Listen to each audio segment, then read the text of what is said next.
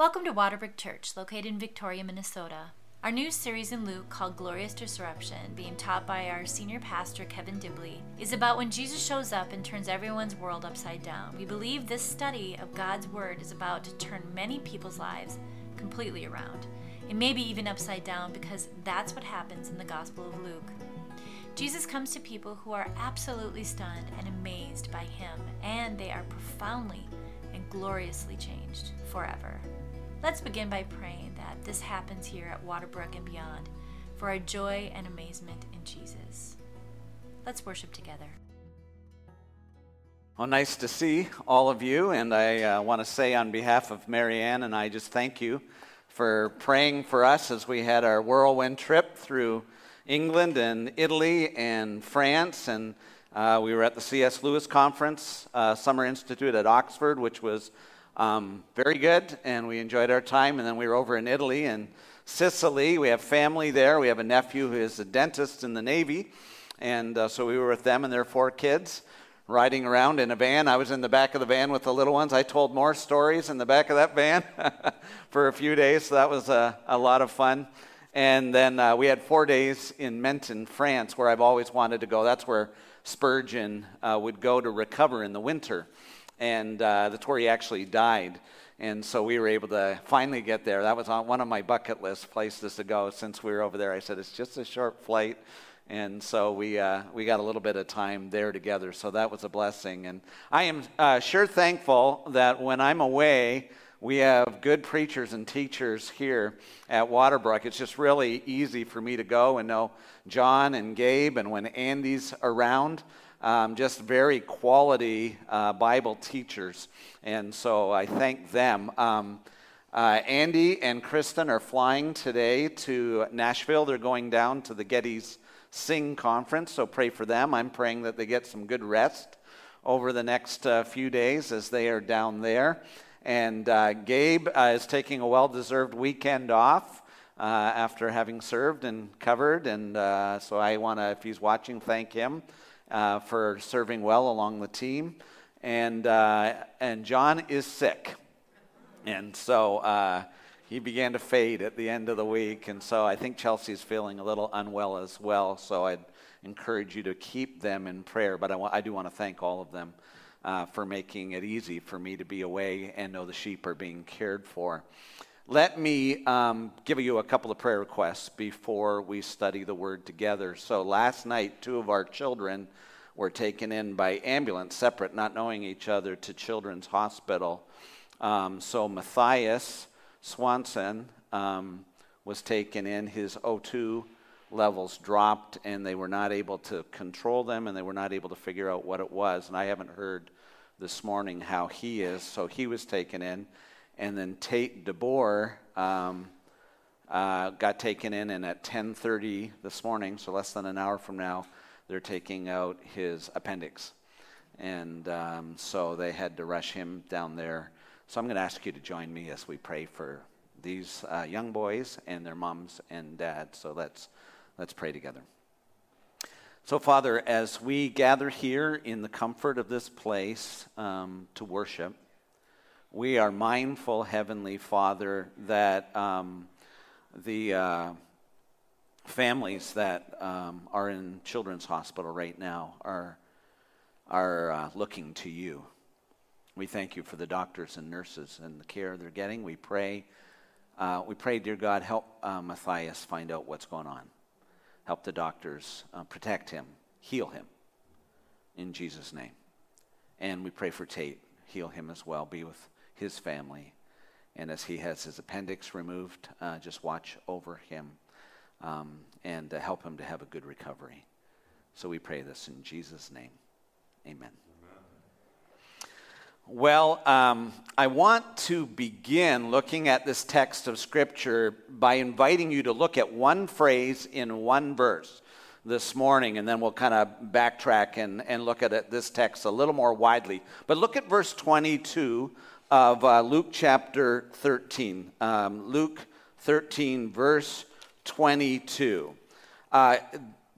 Jesus is finishing this part of his ministry where he is going to give the parables of the kingdom. And in verse 22 it says, he went on his way through towns and villages, teaching and journeying toward Jerusalem. And I underlined those words, journeying toward Jerusalem, in my Bible. And I want you to pause and think about that this morning.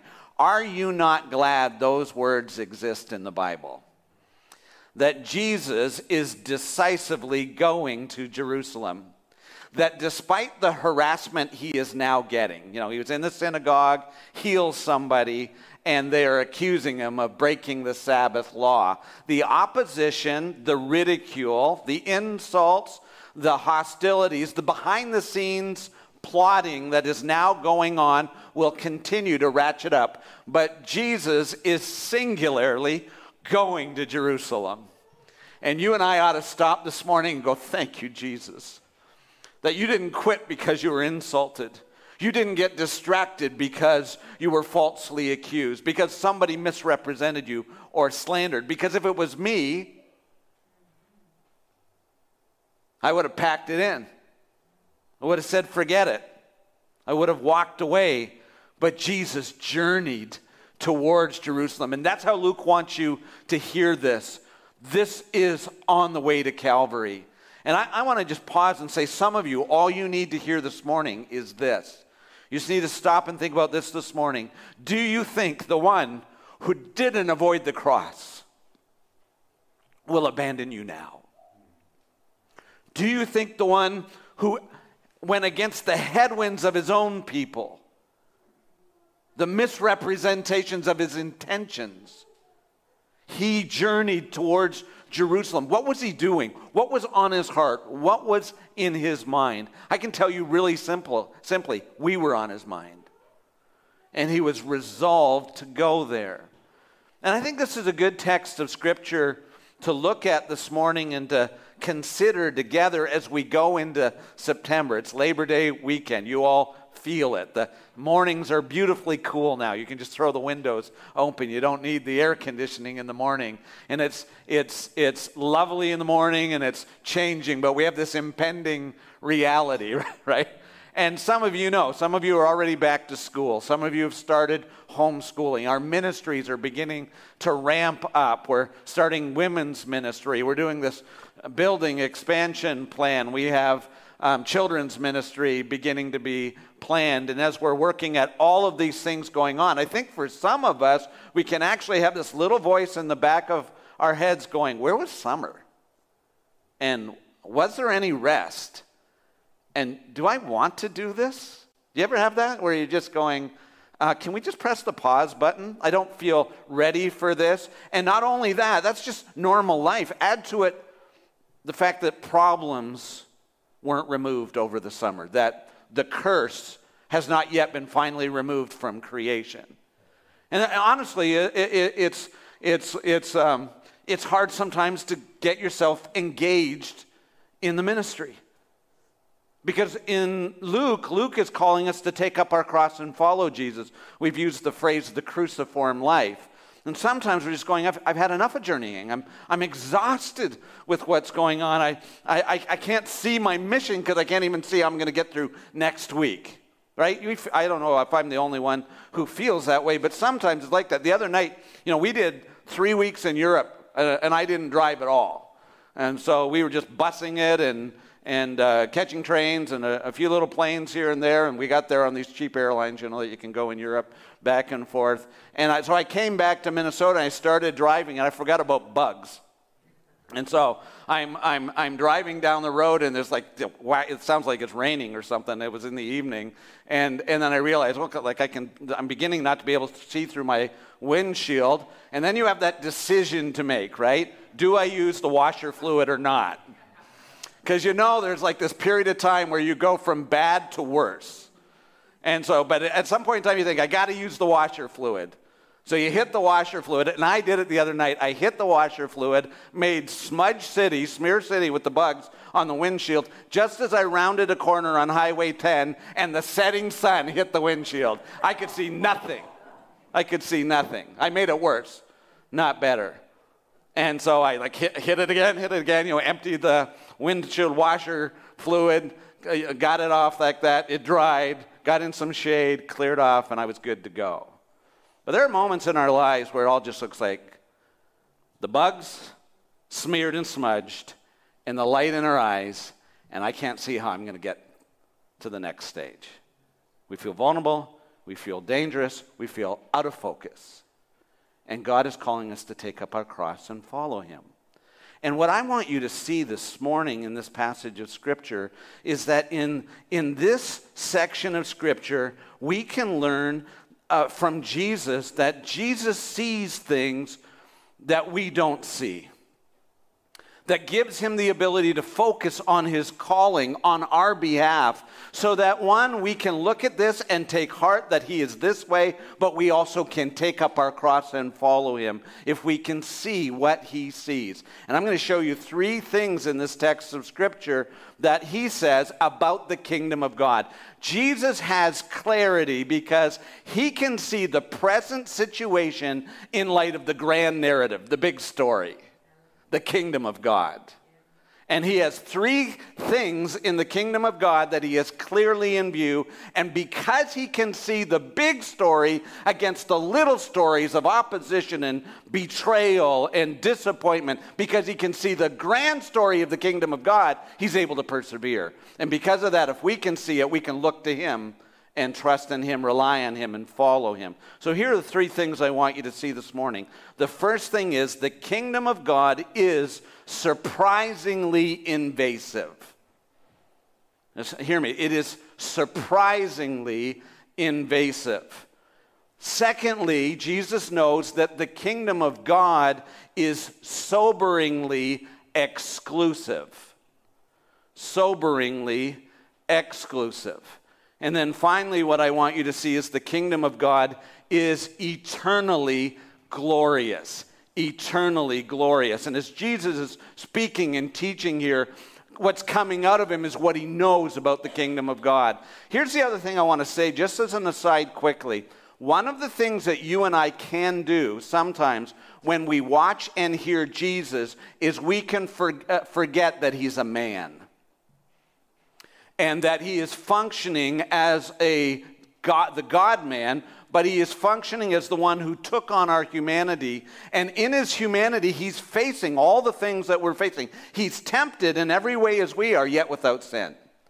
And so it could be pretty easy for us to look at Jesus making his journey in the Gospel of Luke and think, what Jesus is doing here is possible because he's God. But what you and I need to see in this text is he's journeying as a man who has come to do the will of his Father on our behalf. He has powers and abilities that are granted to him as the Messiah, but what he sees and believes is available for us to see and believe in him. And so let's not quickly dismiss Jesus' experience or put ourselves in that little situation where we think to ourselves, yeah, but I'm the exception to the rule. And so if I was Jesus, I'd handle this. Well, of course you would. But Jesus lives in you. Jesus will never leave you nor forsake you.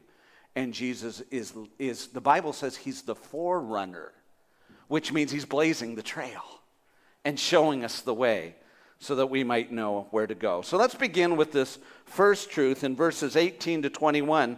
The kingdom of God is surprisingly invasive. Now, this is what I want you to see here. I think what Jesus is doing is he's actually provoking his audience a little bit because he is using language, he's using parables purposefully. If you look at verse 18 in chapter 3, it says, he said, therefore. He said, therefore. And you stop and think, okay, why does it say therefore? It means it's still connected to the previous passage. And so Jesus has faced these accusations about his ministry in the synagogue, and therefore he tells this parable, these parables.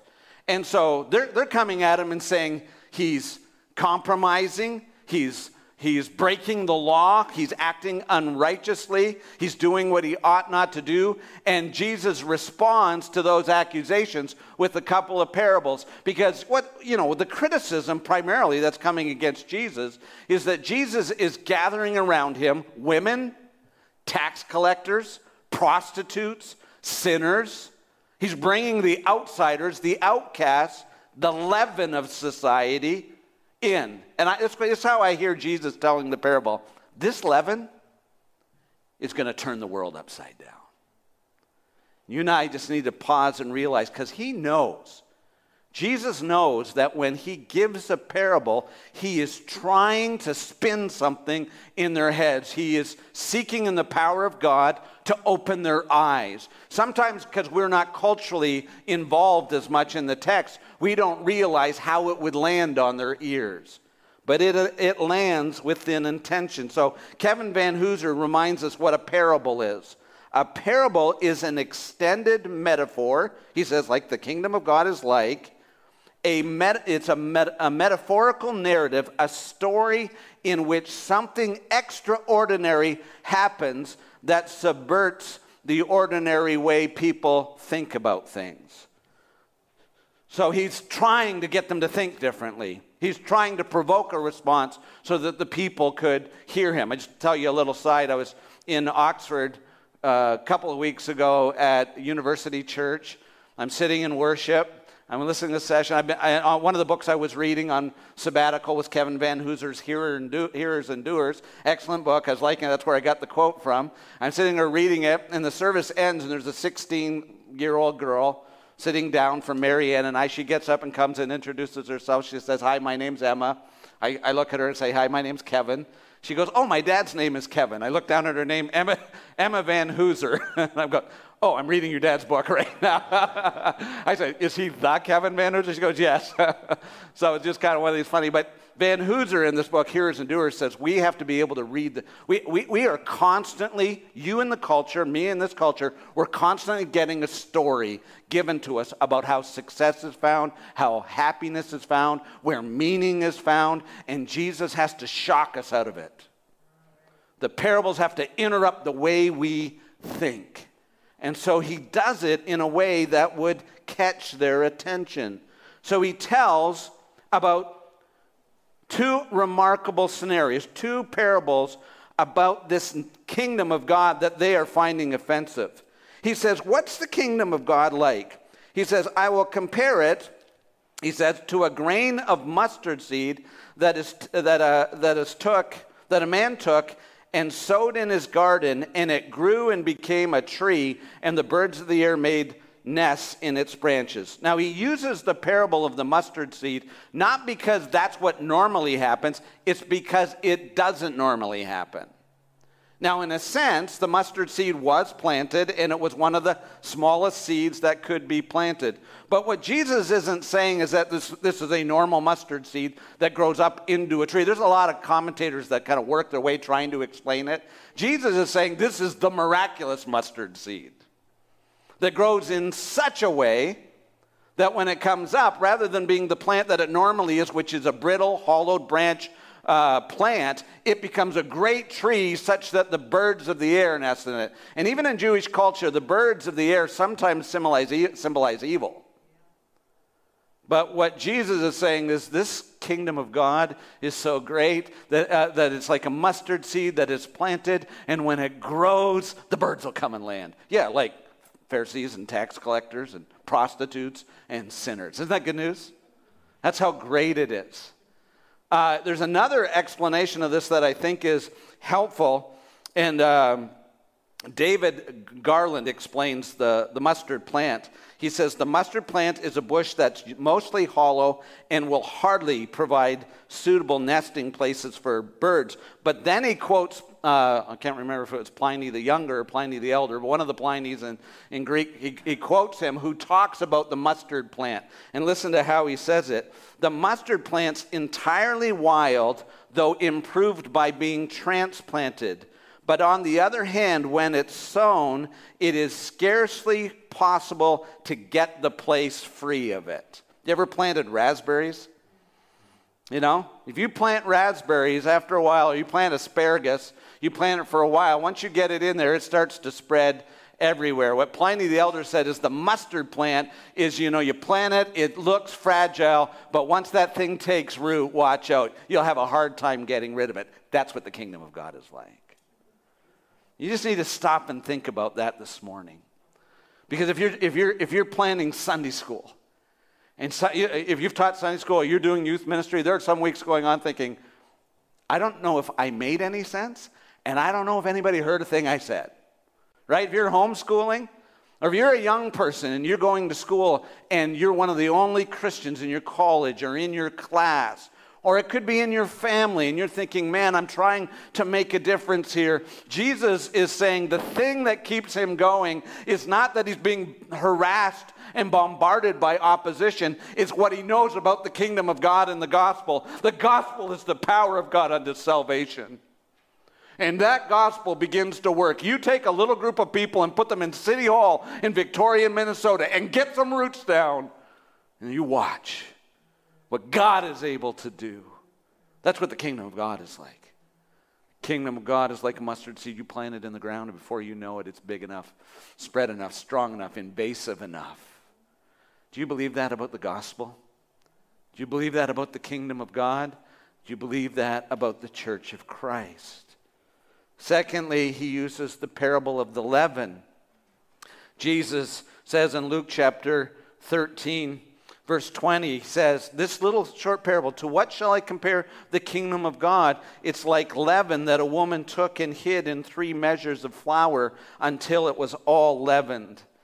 Now, listen to Tom Schreiner in his commentary. He says, leaven is typically used in the Bible, in Scripture, as a corrupting influence. And he lists Exodus 12:14, Leviticus 2:11, Leviticus 6:17, Deuteronomy 6:14, Luke 12:1, 1 Corinthians 15:6-8, Galatians 5:9. He says, but here, Jesus uses it in a positive way, as the context makes clear. 3 measures are about a bushel of flour. It's a huge amount. And then he says the kingdom is like leaven in the flour. And the key word he says here is hid.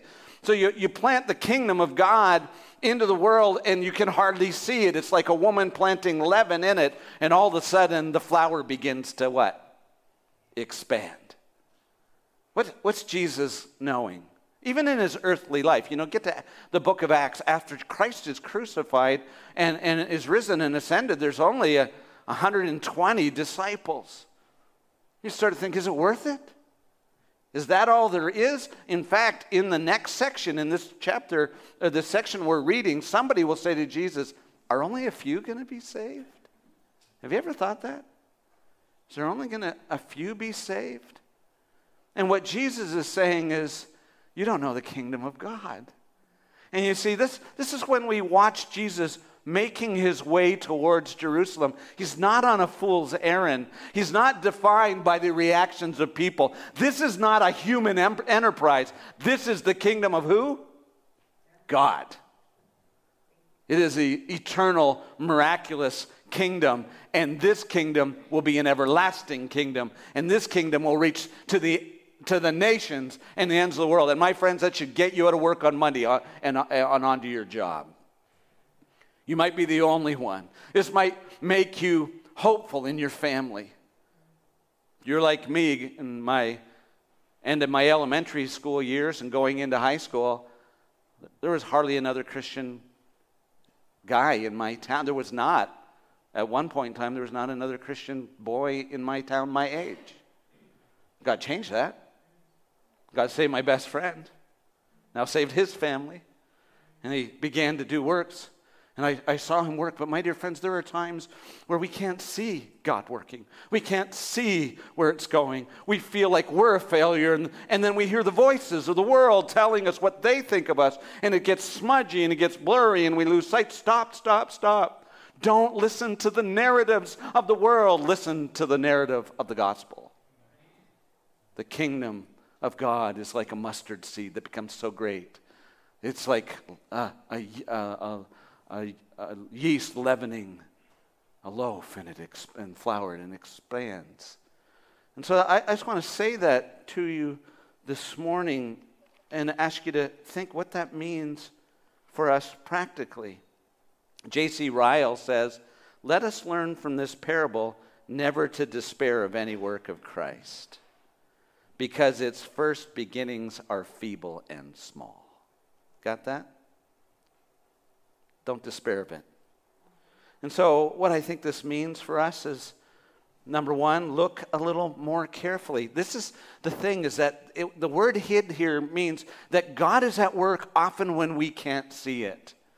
And so as we were traveling over in Europe, when we flew to Catania in Sicily, in Italy, Sunday morning we got up and we had these fruity ices with our nephews out there, and then we went off to this Italian church. It was all Italian. The pastor sent his sermon to the English speakers, and then we put it through Google Translator and put it on phones and printed it out, and we went in, and there was a group of Christians preaching the gospel, singing songs in Italian that you would know.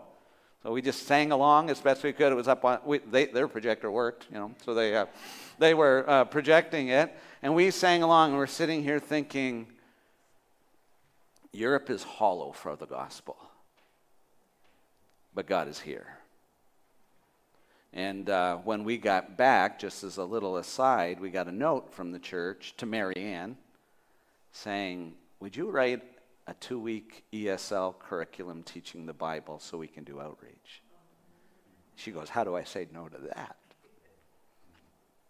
You put a few Christians.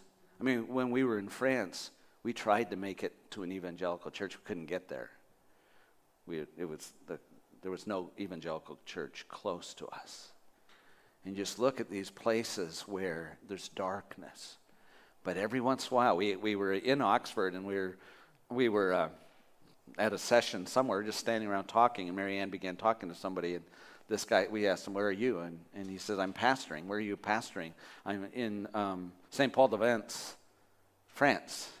And we said, "Hey, we're not going to be too far. It's like up in the hills." So we tried to get there, but our French was good enough to get us almost all the way.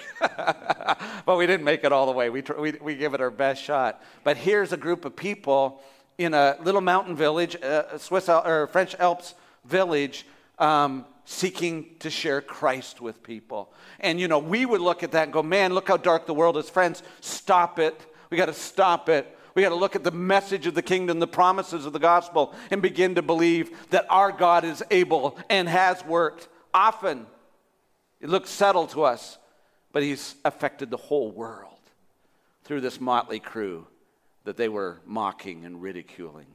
This Jesus they were affecting. So we have to look a little more carefully. Listen for the stories of redemption. Rejoice when we hear China, Russia, the Ukraine, Iran, Turkey, Syria, Lebanon. When we hear the stories, realize this kingdom is an everlasting kingdom. Live a little more expectantly. Waterbrook, if I would say anything at the beginning of the fall, let's get out of bed and believe the gospel. Let's get away from the pessimism that dominates the news reel.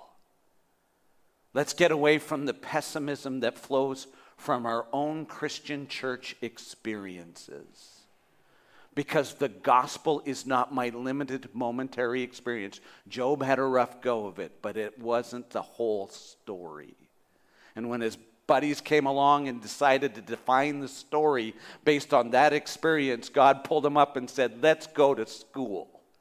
Where were you when I laid the foundations of the world?"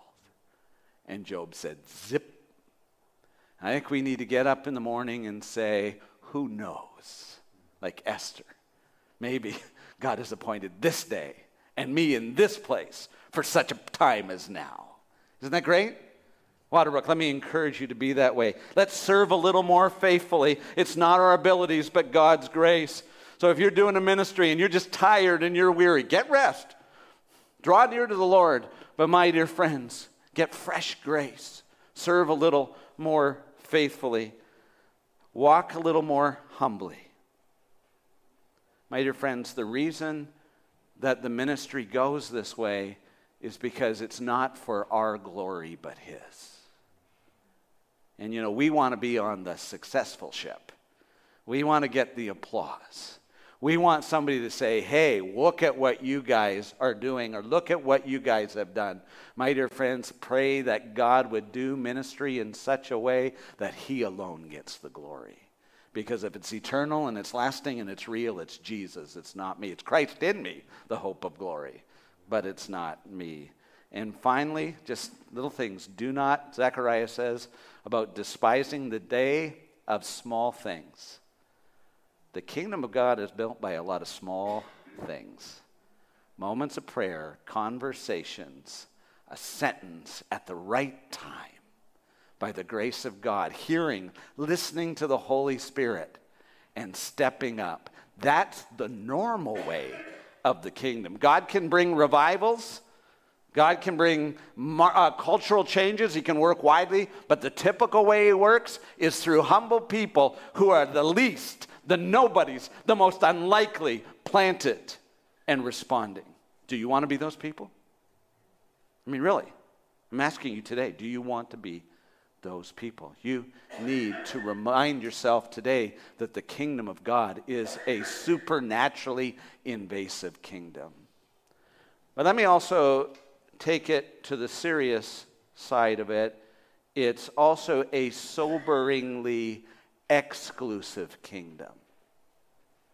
A sobering, exclusive kingdom. And that's also what Jesus knows is going on around Him. And so He tells this story. In verse 22, it says, He went on His way through towns and villages, teaching and journeying towards Jerusalem. And someone said to Him, Lord, will those who are being saved be few? Has that question ever gone through your mind? Is this it? Is this all there is? Is this all I'm going to see in my life? And He said to them, strive to enter through the narrow gate. Strive to enter through the narrow gate. Hear that command today. You don't enter the narrow gate just haphazardly. The word strive is the word in Greek agonizeste, which means to agonize. It's like battling. It's a word for wrestling. Fight your way into the kingdom, Jesus says. And He says, for some will not be able. And the word exousten means health or strength or capacity. Some won't have the capacity to enter the kingdom of God. Strive to enter the narrow gate. Fight your way in. And so what is Jesus teaching here? He's saying, you just don't easily walk into the kingdom of God. You just don't haphazardly enter the kingdom of God. There is a way into the kingdom of God. And you must be intentional about knowing the way and seeking the way and following the way of Christ. And so this is what Jesus says. For I tell you, many will seek to enter and will not be able. You think, okay, well, what do you mean by that? So He explains, He says, when once the master of the house has risen and shut the door, and you begin to stand out and knock at the door, saying, Lord, open to us, then He will say to you, I don't know where you have come from. And then you'll say, we ate and drank in your presence and taught in your streets. And he'll say, I tell you, I don't know where you've come from. Depart from me, all you workers of evil. And so when He asks the question, will there only be a few saved? And Jesus says, many will not enter, many will not be saved, will not enter the kingdom of God. Why is it they won't enter? Number one, it's too late. You see, the master of the house has got up and closed the door.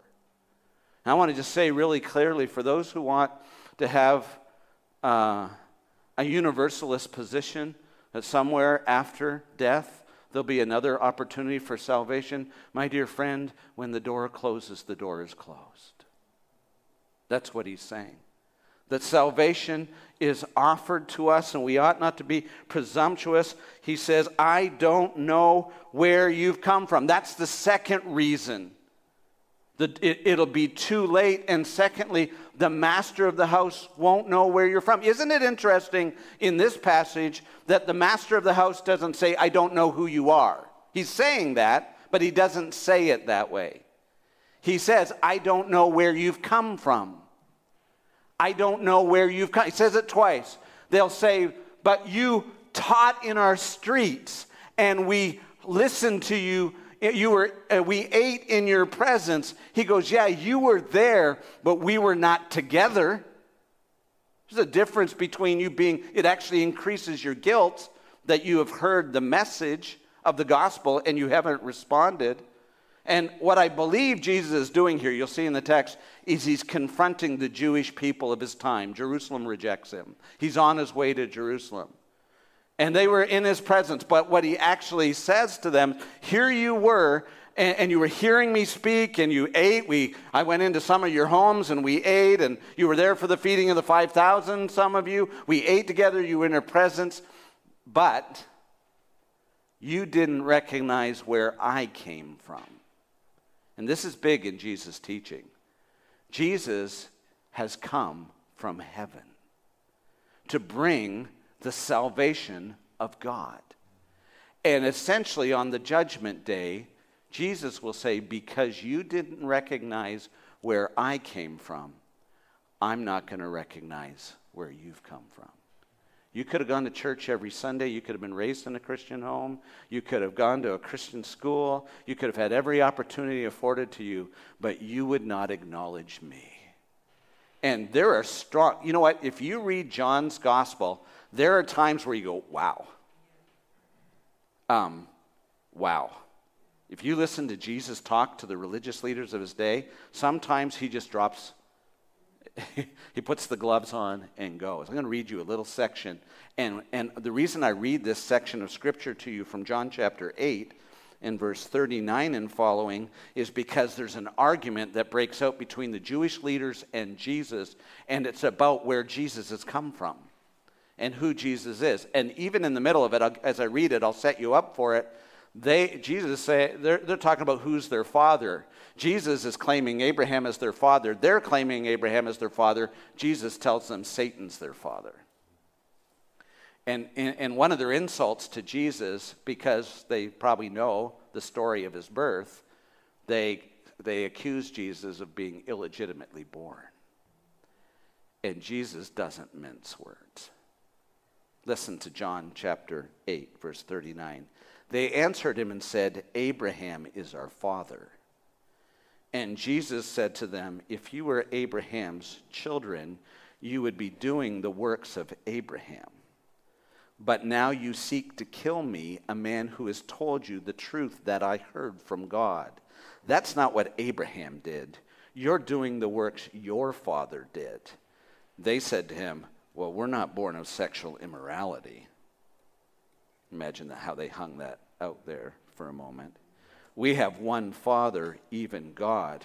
And Jesus said, if God were your Father, you would love me. Now listen to this line.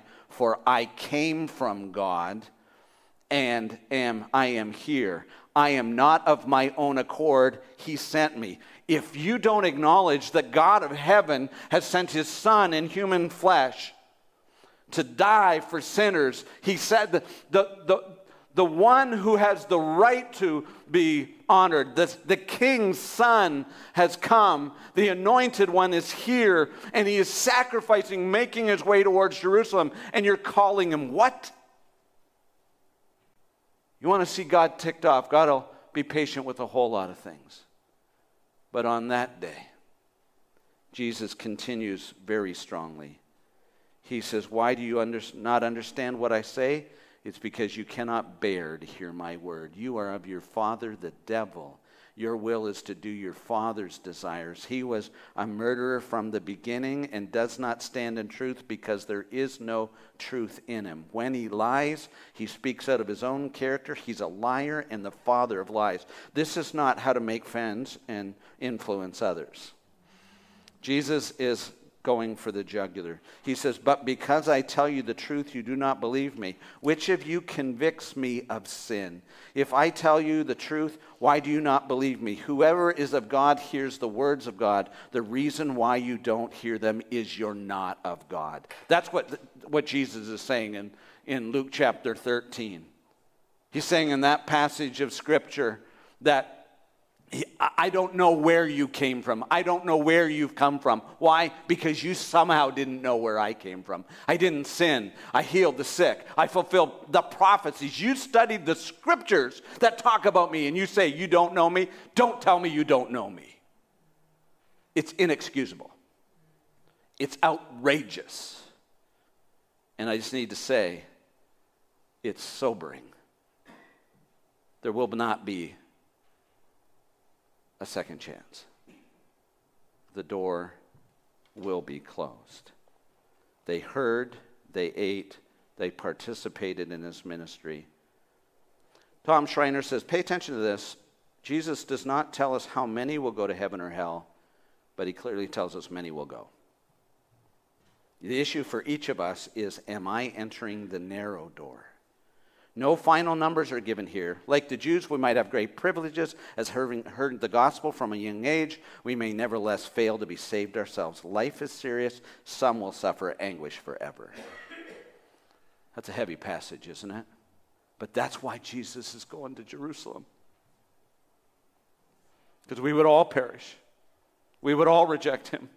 We would all die in our sins. And he gets it. And imagine the love of Jesus, that he's marching towards Jerusalem, basically to be abandoned by everyone and to be crucified by his own people so that he might be the Savior of his people. He's got that clear. Friends, if you're asking, what am I supposed to be doing this fall? What's my ministry to be like? Remember what's at stake.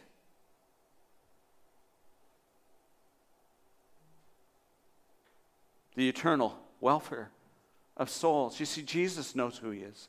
Regardless of what it is. Who is he? They call him, he says, they will come and say, Lord. You know who he is? He's Lord. He is the master of the house. The master of the house will get up and close the door, and they will say, Lord, didn't we sit in your presence? The Lord is the one, they sat in his presence. Who was that? Jesus. He's the one that's going to get up and close the door. Do you think that gives him pleasure? It gives him deep pain to go in that direction. Jesus knows that he is not only the Lord, not only the master of the house to whom it all belongs, but he is also the door. He's the door. Jesus says that again in John's gospel, I am the door of the sheep. I'm the door. Enter through me. John chapter 14, I am the way, the truth, and the life. No one comes to the Father but by me. So here I stand before you today, all of you, everyone, online and in the presence, and I'm saying today is the day of salvation. Today, if you hear his voice, do not harden your heart. Today, walk through the door, because today the door is open. Please. On that day, the door will be closed. Do you understand the sobriety of all of this? Jesus knows his mission, and he knows where this is all headed. I'm not going to get it out. I might do it in the outdoor service, but in this bag, I walked in this today, everybody thinks, oh, you bowl. Well, I'll pull it out just for a second. By the way, I'm a really good bowler. No, I'm not.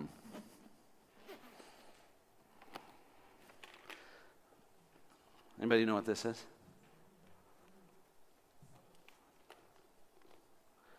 So we took our family to see Top Gun. So Tom Cruise was wearing one of these when he was flying an F-14. This is my father-in-law fighter helmet. So he flew test pilots, flew missions into Russia, and nobody knew he was doing that. And he was a Tom Cruise. So my family was visiting. We pulled this out. I'm going to do a little spoiler for Top Gun. Don't be worried, because they tell you this at the beginning of the movie. It's the plot. So I'm only spoiling the first 5 minutes. Tom Cruise and a group of pilots have to go into enemy territory to destroy a uranium processing plant that is being developed to destroy the world.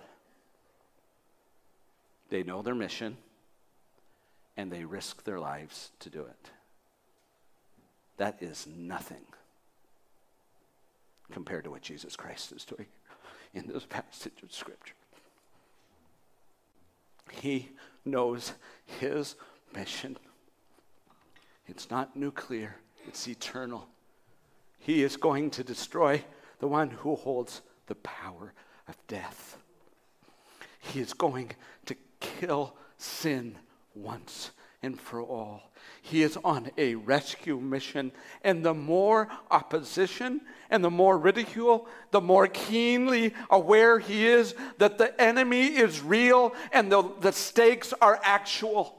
It doesn't make him get dismayed, it gets him focused, and you have to be focused. My dear friends, that's the mission we're on. Aren't you glad that Jesus continued on to Jerusalem?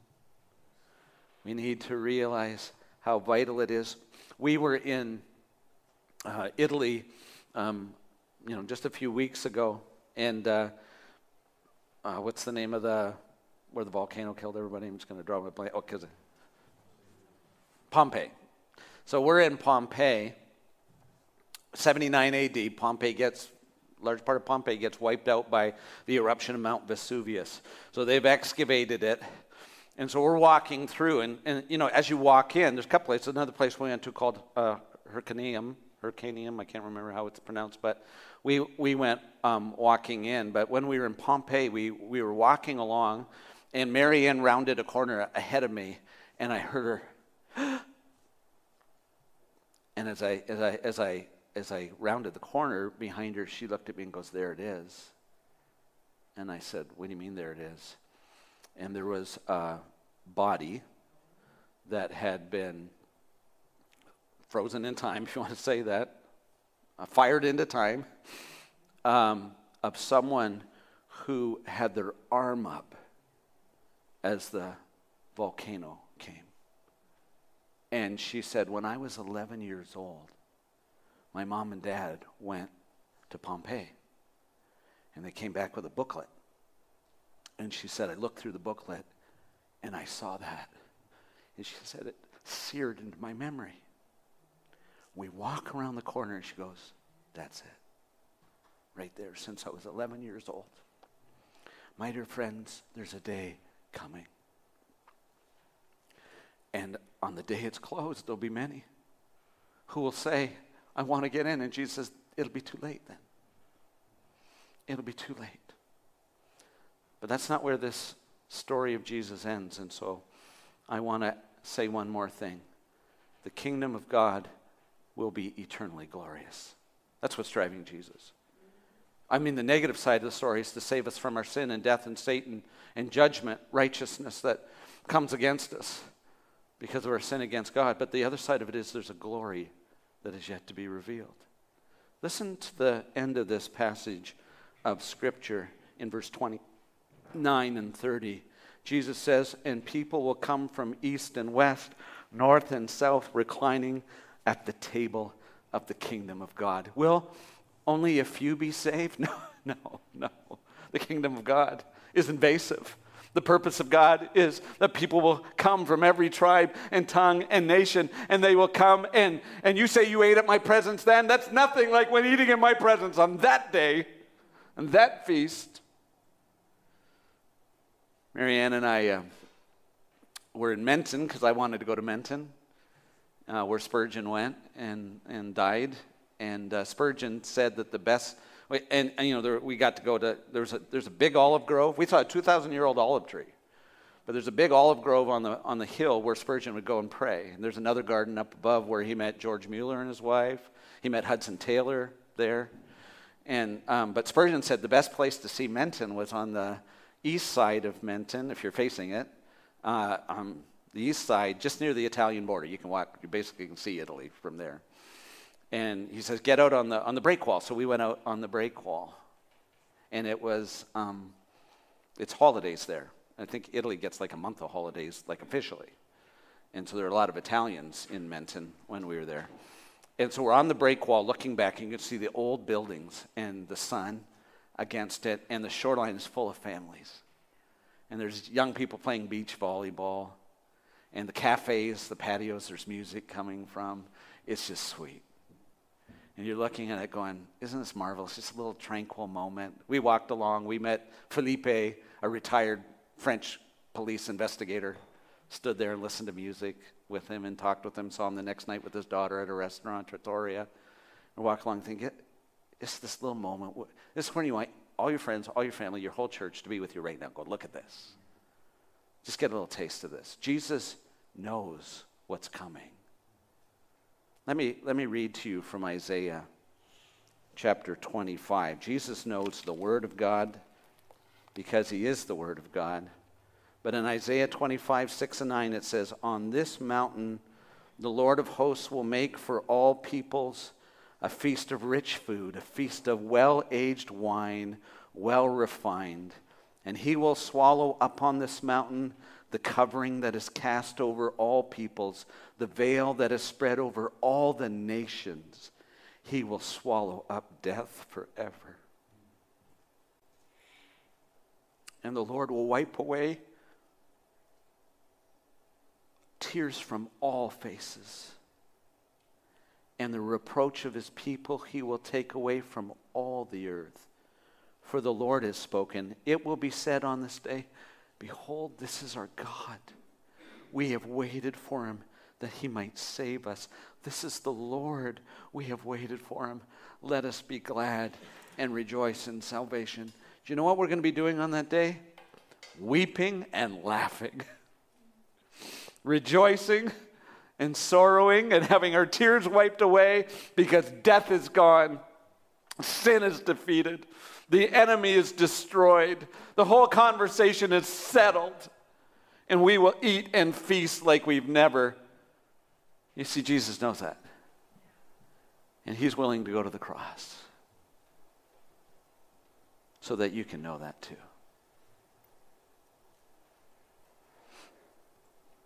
My goal today was to take some of the bugs off your windshield. Because I know some of you are tired. And I know some of you are discouraged. And I know some of you are going, will there only be a few saved? That's how you feel. No, there'll be many saved. But my dear friends, let's follow Jesus. He went all the way to the cross. Let's follow in his steps, trusting in him, believing that he will keep his word. Let's ask him, build your kingdom. Build your kingdom, Jesus. God's people said, amen. Let's pray together. So God, as the worship team is coming up to lead us in a song that expresses our desire, we can't find the words, and we are limited in our abilities, but it is easy for me, oh God, to be discouraged. It's easy for me to think how. It's easy to look at labors in our families, in our churches, and with our friends, in our neighborhoods, in our schools, and just think, why does it seem so hard? Oh God, give us a vision of the kingdom of God. Make your kingdom come. I pray, dear God, would you encourage Waterbrook? Would you encourage everyone here today? Would you save? Would you set free? Would you bless us? We ask in Jesus' name, amen.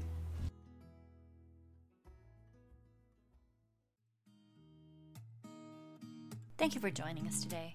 We hope you were able to seek, savor, and share the all-surpassing worth of Jesus Christ. If you'd like to find out more about our church, submit a prayer request, watch previous sermons, go to www.waterbrook.church. Have a blessed week.